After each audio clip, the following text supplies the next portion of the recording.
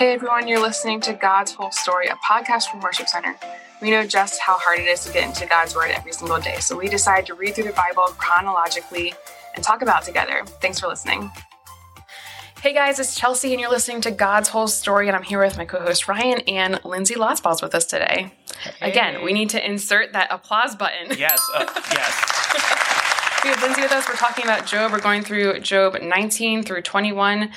And going through, again, these different speeches by, Zophar and Job this time, right? Yeah. Yeah. That's what we're looking at. So one thing that stuck out to me, I was listening to a podcast by Christopher Ash, you guys? Have you heard of him? Okay. No.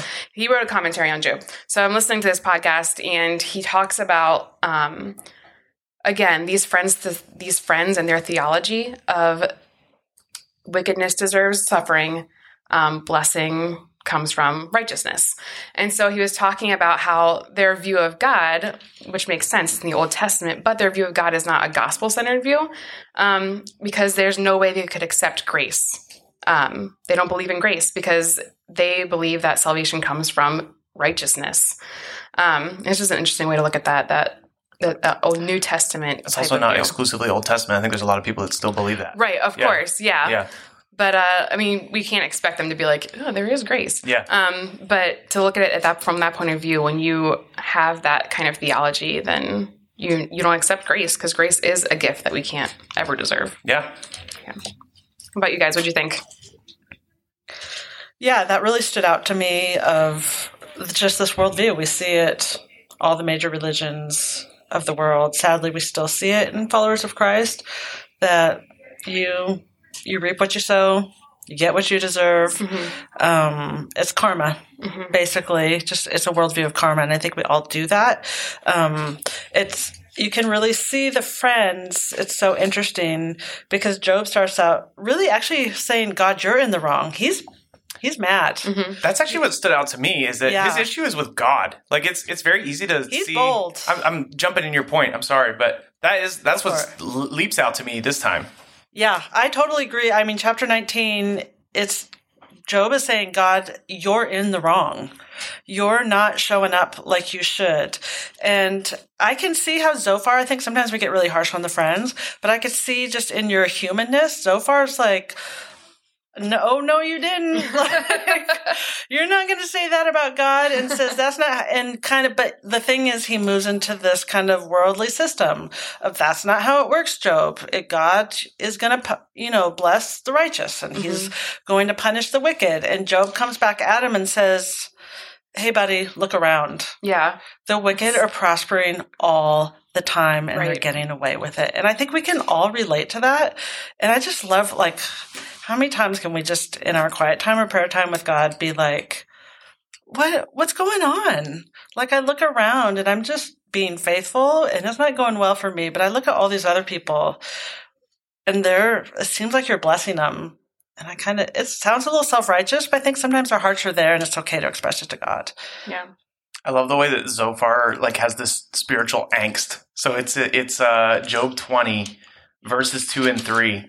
I need to reply. I'm greatly disturbed. I've come to endure your insults, but now, this is what got my attention. My spirit prompts me to reply. It's like I can feel in my spirit that I must confront you. The spirit has led me to do this. And it's funny to me, but it is also I guess we have maybe the benefit of we know that Zophar is actually not right. Yeah. But maybe he's an example of hey, maybe take a second and think through your actual beliefs and check your thoughts and stuff before you're hey, this is what the Spirit has told me to say. That's not necessarily a new phenomenon. This is Zophar doing that. I've been prompted. I need to call you out now. And he's not very nice. It's almost his motive is defend God. It is. And if you're ever motivated to defend God, maybe just pause. Yeah, but that's actually a great way. He doesn't need that. It's a great way to look at this whole book of Job, actually, because it's easy, and I think I probably said that in the past, but as I'm reading through this, it's easy to think that Job's in a fight with his friends, the friends are in a fight with Job, but they're actually all very concerned about God. So Job is no, I'm ticked off. God did this, and all these wicked people are doing fine, and these friends are no, what you believe about God is not right. Yeah. So it is this personal conflict, but it's what they all believe about God that's kind of causing all of it. Yeah, they're getting to the heart of the matter. Mm-hmm. Yeah. I'm so excited for the end of this book when we hear from God. I'm so excited. I do sometimes when we turn this thing on think like, man, I can't wait until God starts to talk. It's just like, we're so sick of hearing these people talk. It's like These windbags. But it is like those parents that can hear their kids fighting in the other room. And sometimes as a parent, you're sitting there and you're actually just letting it play out a little bit because don't step in yet. Let this play out. And you step in a little bit later when they've all the kids have come to the end of themselves. And everything's blown up. The Legos are thrown out the window. House is a mess. The toys aren't where they're supposed to be. Yeah, just short of the house burning down. There's no blood, so it's kind of okay. Yeah. No?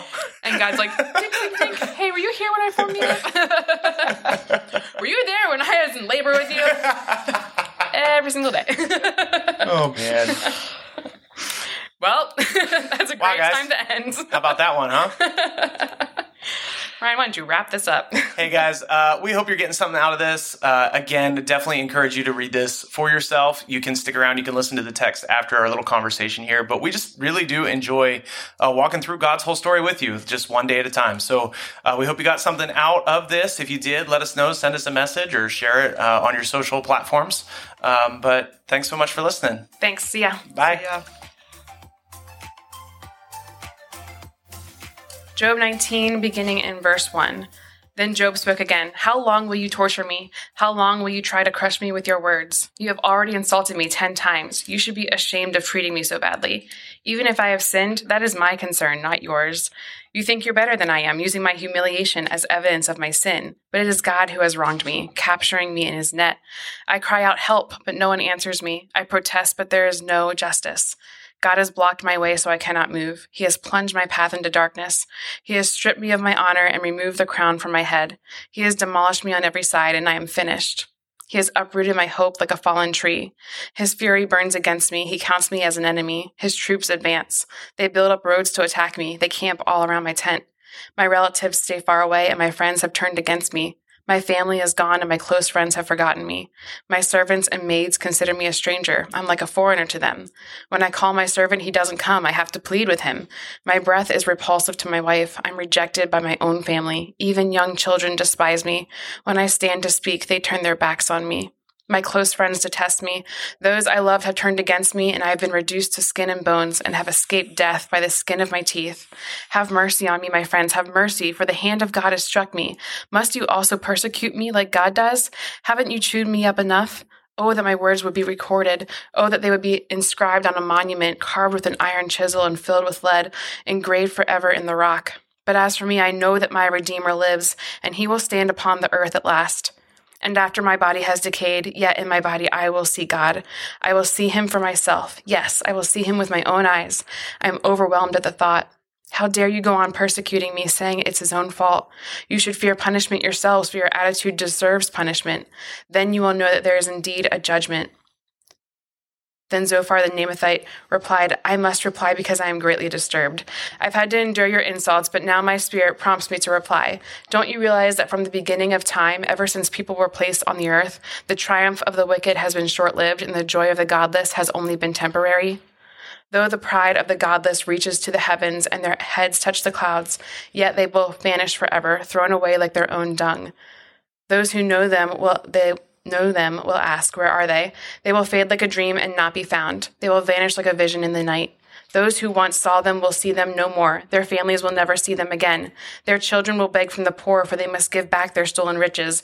Though they are young, their bones will lie in the dust. They enjoyed the sweet taste of wickedness, letting it melt under their tongue. They savored it, holding it long in their mouths. But suddenly the food in their bellies turned sour, poisonous venom in their stomach. They will vomit the wealth they swallowed. God won't let them keep it down. They will suck the poison of cobras. The viper will kill them. They will never again enjoy streams of olive oil or rivers of milk and honey. money. They will give back everything they worked for. Their wealth will bring them no joy. For they oppressed the poor and left them destitute. They foreclosed on their homes. They were always greedy and never satisfied. Nothing remains of all the things they dreamed about. Nothing is left after they finish gorging themselves. Therefore, their prosperity will not endure. In the midst of plenty, they will run into trouble and be overcome by misery. May God give them a belly full of trouble. May God rain down his anger upon them. When they try to escape an iron weapon, a bronze-tipped arrow will pierce them. The arrow is pulled from their back, and the arrowhead glistens with blood. The terrors of death are upon them. Their treasures will be thrown into deep darkness. A wildfire will devour their goods, consuming all they have left. The heavens will reveal their guilt, and the earth will testify against them. A flood will sweep away their house. God's anger will descend on them in torrents. This is the reward that God gives the wicked. It is the inheritance decreed by God. Then Job spoke again. Listen closely to what I am saying. That's one consolation you can give me. Bear with me and let me speak. After I have spoken, you may resume mocking me. My complaint is with God, not with people. I have good reason to be so impatient. Look at me and be stunned. Put your hand over your mouth in shock. When I think about what I am saying, I shudder. My body trembles. Why do the wicked prosper, growing old and powerful? They live to see their children grow up and settle down, and they enjoy their grandchildren. Their homes are safe from every fear, and God does not punish them. Their bulls never fail to breed. Their cows bear calves and never miscarry. They let their children frisk about like lambs. Their little ones skip and dance. They sing with the tambourine and harp. They celebrate to the sound of the flute. They spend their days in prosperity, then go down to the grave in peace. And yet they say to God, go away. We want no part of you and your ways. Who is the Almighty, and why should we obey him? What good will it do us to pray? They think their prosperity is of their own doing, but I will have nothing to do with that kind of thinking. Yet the light of the wicked never seems to be extinguished. Do they ever have trouble? Does God distribute sorrows to them in anger? Are they driven before the wind like straw? Are they carried away by the storm like chaff? Not at all. Well, you say, at least God will punish their children. But I say he should punish the ones who sin, so that they understand his judgment. Let them see their destruction with their own eyes. Let them drink deeply of the anger of the Almighty, for they will not care about what happens to their family after they are dead. But who can teach a lesson to God, since he judges even the most powerful? One person dies in prosperity, completely comfortable and secure, the picture of good health, vigorous and fit. Another person dies in bitter poverty, never having tasted the good life. But both are buried in the same dust, both eaten by the same maggots. Look, I know what you're thinking. I know the schemes you plot against me. You will tell me of rich and wicked people whose houses have vanished because of their sins. But ask those who have been around, and they will tell you the truth. Evil people are spared in times of calamity and are allowed to escape disaster. No one criticizes them openly or pays them back for what they have done. When they are carried to the grave, an honor guard keeps watch at their tomb. A great funeral procession goes to the cemetery.